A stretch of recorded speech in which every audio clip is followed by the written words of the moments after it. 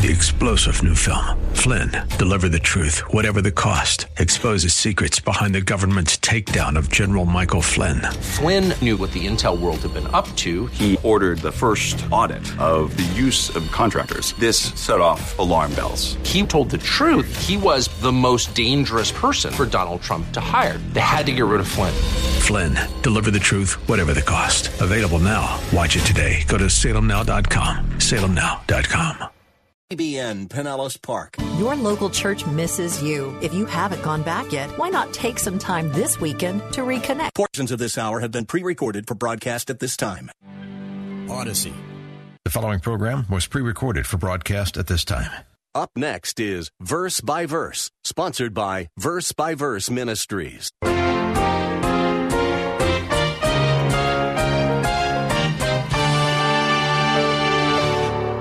We want to ask ourselves, why? Why did they do this? Why would they be so sadistic? What were their motives for such cruel and inhumane and insensitive treatment of the Son of God?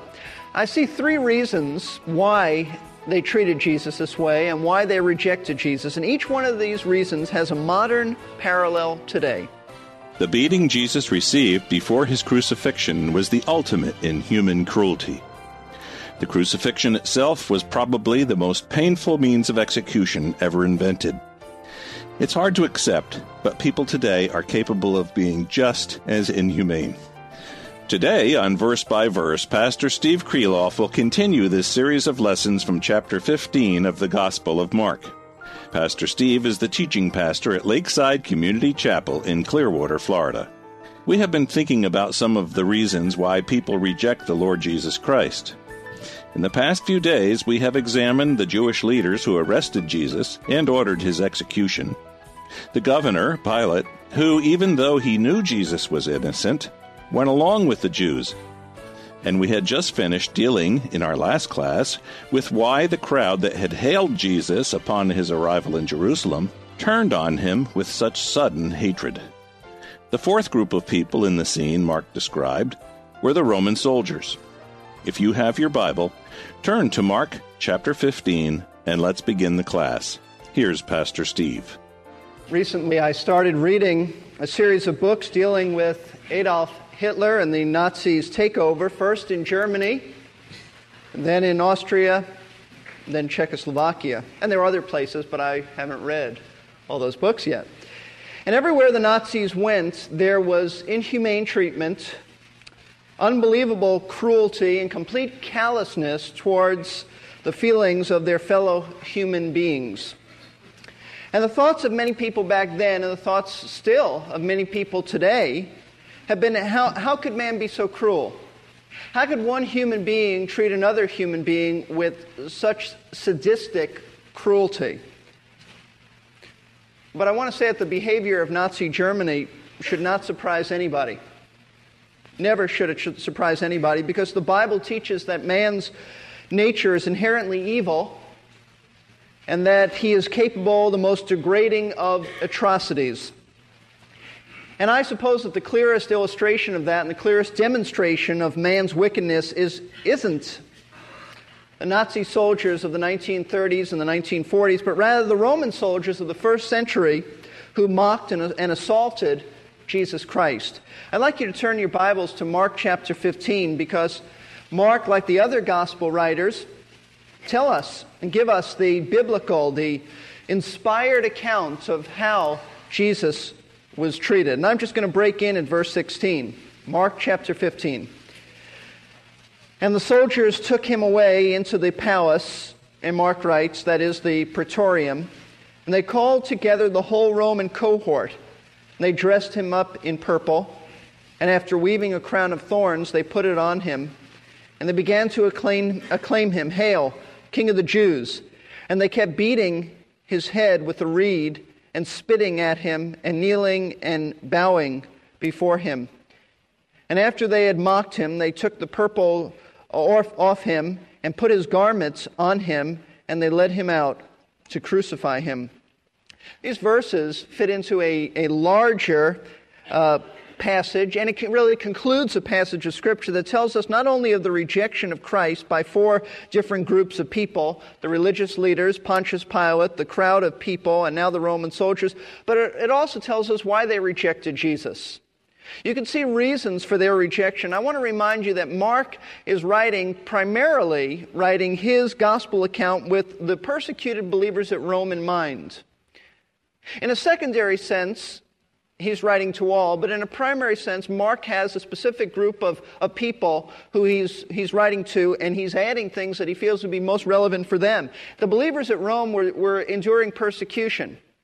And Mark is writing to them, and his purpose in revealing how each group responded to Christ and the reasons for their rejection was to encourage these Roman Christians as they endured persecution for the same reasons. And we do also. The persecution that we have today may not always be in the form of physical violence, but there's persecution nonetheless. And it's for some of these exact same reasons. This morning, we're going to take a look at why the Roman soldiers rejected the Lord Jesus Christ and why they treated him so disgracefully. Let's break in at verse 16 and begin to understand this portion of Scripture. It's a very hard portion of Scripture to look at. It's an emotionally jarring portion of Scripture. It's not one that is easy to study, easy to teach, and easy to receive, but it is the truth, and we need to look at it and ask ourselves, why? Why did they treat him like this? Crucifixion was bad enough. Why did they mock him? Why were they so sadistic in their treatment of Jesus Christ? In learning that, we will learn why people reject Jesus today. Mark says, and the soldiers took him away into the palace, and then he adds, for our understanding, that is the praetorium. This isn't the first time these Roman soldiers laid their hands on Jesus. No, it happened before. John tells us in his gospel account that they were involved in the arrest of Christ. There were the chief priests there was the temple police who would be the Jewish police, but there were also Roman soldiers. John 18 tells us that. And John also tells us about another incident that no other gospel writer includes. Now, I touched on this, but I want you to turn to John 19, and I want you to see the whole picture of how cruel these Roman soldiers were to our Lord. John 19, I'm going to read verses 1 through 5, and then I'm going to explain to you what was taking place and put this together with Mark's gospel account.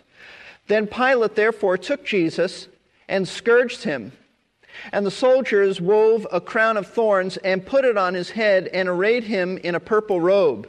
And they began to come up to him and say, "Hail, King of the Jews," and to give him blows in the face. And Pilate came out again and said to them, "Behold, I'm bringing him out to you, that you may know that I find no guilt in him." Jesus therefore came out, wearing the crown of thorns and the purple robe, and Pilate said to them, "Behold the man." This was a last-ditch effort on Pilate's part to evoke the sympathy of the Jewish crowd that day. The crowd had been calling for Barabbas to be released, and they were calling for Jesus to be crucified, and Pilate is getting desperate, and he doesn't want to crucify Jesus, so he decides that what he'll do is he'll have Christ scourged. He'll have him beaten with a whip, and he'll be so bloodied and such a horrible-looking mess that when the people see Christ, they'll say, enough. Enough. You don't have to crucify him. We've seen enough. He's been beaten enough, and therefore it's all right. Release him to us, and everything is fine. But that didn't happen. What happened was this. Jesus was scourged by the Roman soldiers. In just a moment, I'm going to explain to you what scourging was really like. But then, after the soldiers scourged Christ, they didn't just bring him out to the crowd. The praetorium was the palace guard, was really the headquarters of the governor, probably a place called Fort Antonio, for those of you who have studied about Jerusalem. And so Jesus was inside being scourged. The crowd is outside. But before the soldiers bring Christ out, after they scourge him, they mock him and they beat him with their fists, and they made a joke out of Jesus. And then he was brought out, and Pilate said to the crowd, "Behold the man." What he is saying in essence is this: look at this poor, pitiful creature Behold him. Could you even call him a man? Look at this man, if you can call him that. Why don't you just have some mercy and pity on him and let me release him? Why kill such a pathetic man? Behold, the man. But the people, being stirred up by the chief priests, yelled for Christ to be crucified, and they insisted on that. And so Mark chapter 15, as you turn back to Mark 15, verse 15 says this, and wishing to satisfy the multitude, Pilate released Barabbas for them, and after having Jesus scourged, he delivered him over to be crucified. So Pilate turned Christ over to his own soldiers to carry out his orders to crucify the one who claimed to be the King of the Jews. Now, remember, I want you to see that there were actually 2 mockings of Christ by the Roman soldiers. Just a few minutes prior to this, these soldiers had made a mockery of Jesus, and the only thing that stopped them from continuing was that Pilate said, bring him out. So they scourged him, beat him, mocked him, put a robe on him. Then they took it off of him, stopped their mockery, and Pilate sent Christ out and said, behold the man. The people said, we still want him crucified, and released Barabbas to us. And then Pilate, having lost the battle, turns Jesus back over to his Roman soldiers and says, crucify him. But before they crucify him, the mockery and the beating continue again. So there's really 2 phases of Christ's mockery and treatment by the Roman soldiers. The only thing that stopped them the first time was that Pilate said, bring him out. But now they just continued. So there's 2 stages. Mark tells us about the second stage, which is followed by the crucifixion. And now let's look at all of verse 16 as you see the context. And the soldiers took him away into the palace, that is the praetorium, and they called together the whole Roman cohort. Now, after the crowd rejected Christ, the Lord was brought back into the governor's headquarters. The term praetorium is a Latin word that referred to the governor's headquarters while he was in Jerusalem. And it was probably at Fort Antonia, as I told you a moment ago. Now, this is important. The governor of Judea was not usually in Jerusalem. That was not where he lived. Normally, he lived in a city called Caesarea. In fact, when we went to Israel, we saw Caesarea. It's on the Mediterranean, and there's an amphitheater there, an outdoor theater, and there's also even a little monument that archaeologists have found that speak of Pontius Pilate. But he was in Jerusalem that day for the Passover feast, and probably for that week. He was in Jerusalem for the Passover feast to make sure that there were no riots. You remember that Passover speaks of Jewish independence from Egypt. And so there were always stirrings up of a feeling of independence, and that ran high at that time of the year. And Pilate was there with the Roman soldiers to make sure that there was no trouble. And that's significant because this means that the governor's soldiers who he brought with him, the ones who were mocking Christ, were also not from Jerusalem. Therefore, they were not familiar with Jesus. They didn't know much about him, if anything. They probably had never even heard of Jesus Christ until they were sent to arrest him. And that becomes significant because you're going to see in a little while that there's no personal animosity that they had towards Christ. They did what they did to him, but not because they knew him and not because they had personal feelings in this. To them, Jesus was just another prisoner, just another condemned man to die. And it's in this context that they decide to abuse him and make sport of him. Now understand that. They didn't know him. They don't have any These are not Jewish Roman soldiers. The Jews were exempt from the Roman military. And so they decide, before they'll kill him, they'll make sport of him. And they invite the whole cohort around them. Now, normally a Roman cohort was about 600 soldiers. I doubt if there were 600 soldiers who crowded around. Maybe a few hundred. Maybe 200 were there.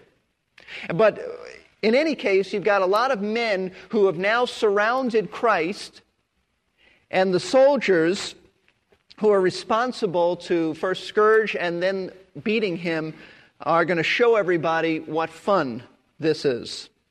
Verse 17. And they dressed him up in purple. The first thing they did to Jesus was put a purple robe on him. Now, you may not realize this, but this would be terribly painful, horribly, excruciatingly painful for Jesus because he had just been scourged. just been scourged. To have a robe placed on a scourged body was excruciating. Now, I didn't share with you the other week a whole lot about scourging, but I'm going to right now. In fact, I'm going to read from a medical doctor, Dr. C. Truman Davis, who wrote about the scourging, and specifically the scourging of Jesus. I'm going to just read a portion to you. Preparations for the scourging are carried out. The prisoner is stripped of his clothing and his hands tied to a post above his head. The Roman legionnaire steps forward with a flagrum in his hand. This is a short whip consisting of several heavy leather thongs with 2 small balls of lead attached near the ends of each. The heavy whip is brought down with full force again and again across Jesus' shoulders, back, and legs. At first, the heavy thongs cut through the skin only. Then, as the blows continue, they cut deeper into the tissues, producing first an oozing of blood from the capillaries and veins of the skin, and finally spurting arterial bleeding from the vessels in the underlying muscles. The small balls of lead first produce large, deep bruises, which are broken up by subsequent blows.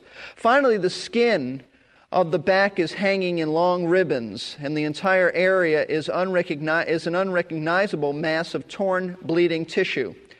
When it is determined by the centurion that the prisoner is near death, the beating is finally stopped. Let me read on a little bit, and then I'll go back and explain it. The half-fainting Jesus is then untied and allowed to slump to the stone pavement, wet with his own blood. The Roman soldiers see a great joke in this provincial Jew claiming to be a king. They throw a robe across his shoulders and place a stick in his hand for a scepter. A small bundle of flexible branches covered with long thorns is pressed into his scalp. Again, there is copious bleeding, the scalp being one of the most vascular areas of the body. After mocking him and striking him across the face, the soldiers take the stick from his hand and strike him across the head, driving the thorns deeper into his scalp. Finally, they tire of their sadistic sport, and the robe is torn from his back. This had already become adherent to the clots of blood and serum in the wounds, and its removal, just as in the careless removal of surgical bandage, causes excruciating pain. Almost as though he were again being whipped, and the wounds again begin to bleed. The heavy beam of the cross is then tied across his shoulders, and the procession of the condemned Christ, 2 thieves, and the execution detail begins its slow journey.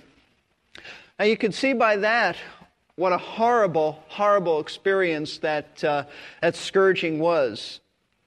Now the Jewish people had beat him before. The Jewish leaders had beat him before. And they had whipped him, but the Jews did not whip more than 39 times. But not the Romans. When someone would be near death, they would stop. In fact, many a man did die just from the scourging alone. So you have to understand that just to take a purple robe and put it upon Christ was a horrible experience.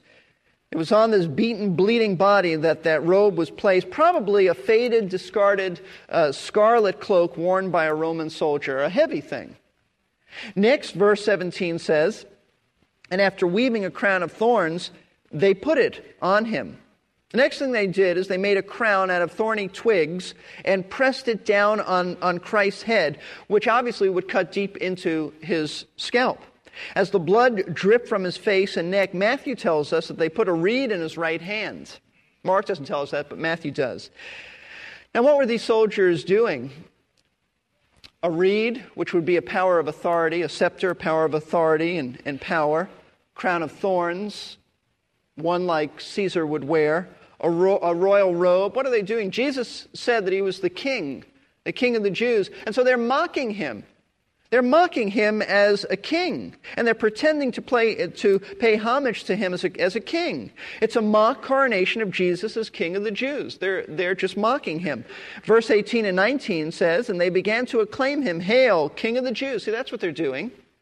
And they kept beating his head with a reed and spitting at him and kneeling and bowing before him. For those of us who love Jesus Christ, this is a very, very difficult portion of Scripture to deal with. This is mockery. As they would normally greet Caesar with the same words, "Hail Caesar." So now they're saying, "Hail, King of the Jews. Hail." Each soldier ridiculed Jesus, by coming up to him. And here's the picture. They would come up to him, they would fall on their knees, and they would say, "Hail, King of the Jews." But before they vacated their position, and one by one they would go by him. I don't know how many. Maybe a few hundred. I don't know. They would say, "Hail, King of the Jews." Then they would get up from their knees, and they would take that stick from Christ's hand, and they would start beating him on the face and the hand. And the Greek language says they continued to do this. And then before they left him, they would look him in the face, and they would spit in his face. Spitting then was considered as insulting as it is today. There's nothing worse than being spit in the face. And they were just beating him, and it's a mockery, as if to say, your kingship is a joke. And they would not only hit him in the face, remember he had a crown of thorns on his head that would go deeper and deeper into his scalp. And when this cruel and inhumane coronation was over, they just had made sport of Jesus. It was entertainment for them. And so Mark says, and after they had mocked him, they took the purple, it means purple robe, off him and put his garments on him. And they led him out to crucify him. Now this is how the Roman soldiers treated Christ and their rejection of him. But the reason are not always obvious. And we want to ask ourselves, why? Why did they do this? Why would they be so sadistic? What were their motives for such cruel and inhumane and insensitive treatment of the Son of God? I see three reasons why they treated Jesus this way and why they rejected Jesus. And each one of these reasons has a modern parallel today. If you're taking notes, write down, number one, blind ignorance. The first reason that they treated him like this and they rejected Jesus, and in their treatment it is a rejection, I might add. The first reason is blind ignorance. Unlike the Jewish leaders and the multitudes, the Roman soldiers were not familiar with Jesus. They didn't know him. As I told you before, they had probably never even heard of him until they went out to arrest him. In fact, we know that because when they went and they saw the band of disciples, they said, "Who is Jesus of Nazareth?" They didn't even know who he was. So what they did to him was totally unrelated to any religious or personal animosity. I want you to see that. It was unrelated to religious or personal animosity, unlike the Jewish leaders and the crowd. Also, unlike Pilate, they had nothing to gain or lose politically by the way they treated Jesus. They could have just crucified him. They didn't have to play sport with him. Unlike Pilate, they had nothing to gain, nothing to lose, and they were on their own. In other words, what they did out of ignorance. It was blind ignorance. They didn't know what they were doing. Now, they're responsible for it, but there were no ulterior motives in the sense that they didn't even know why they did what they did except that they were evil. It's for the same reason that many people reject Christ today. They laugh at Jesus Christ. They mock him. They mock us. They laugh at the gospel. They see Christ and they see Christianity as simply a joke because they are blind and they are ignorant of who Christ really is. I'd like you to turn to 2 Corinthians and see a very important passage of Scripture. 2 Corinthians chapter 4. It's a marvelous passage of Scripture in which Paul says, we don't preach ourselves, but we preach Christ Jesus the Lord. This will explain to you why some people reject Jesus. They have nothing personal against him. They were not raised in a religious home that would strike back at Christ because he exposes them for hypocrisy. Nothing like that. Watch.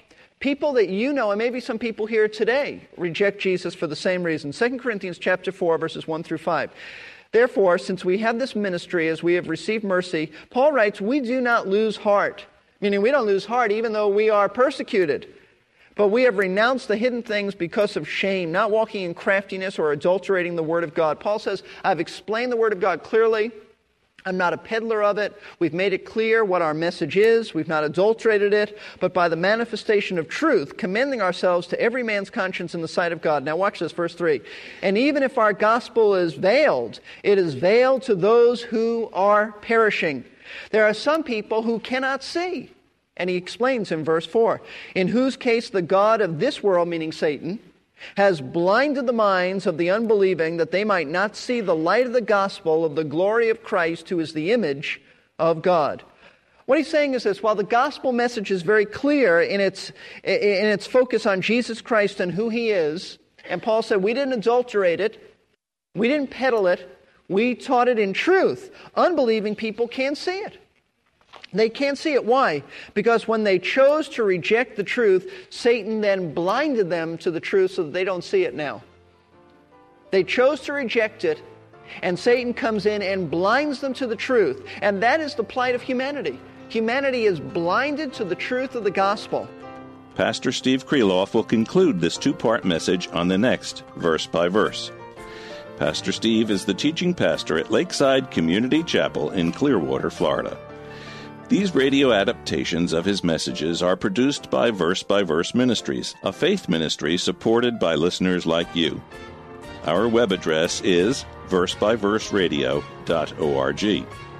You can order a CD or cassette with this entire message about why people reject Christ by calling us at 727-239-0306.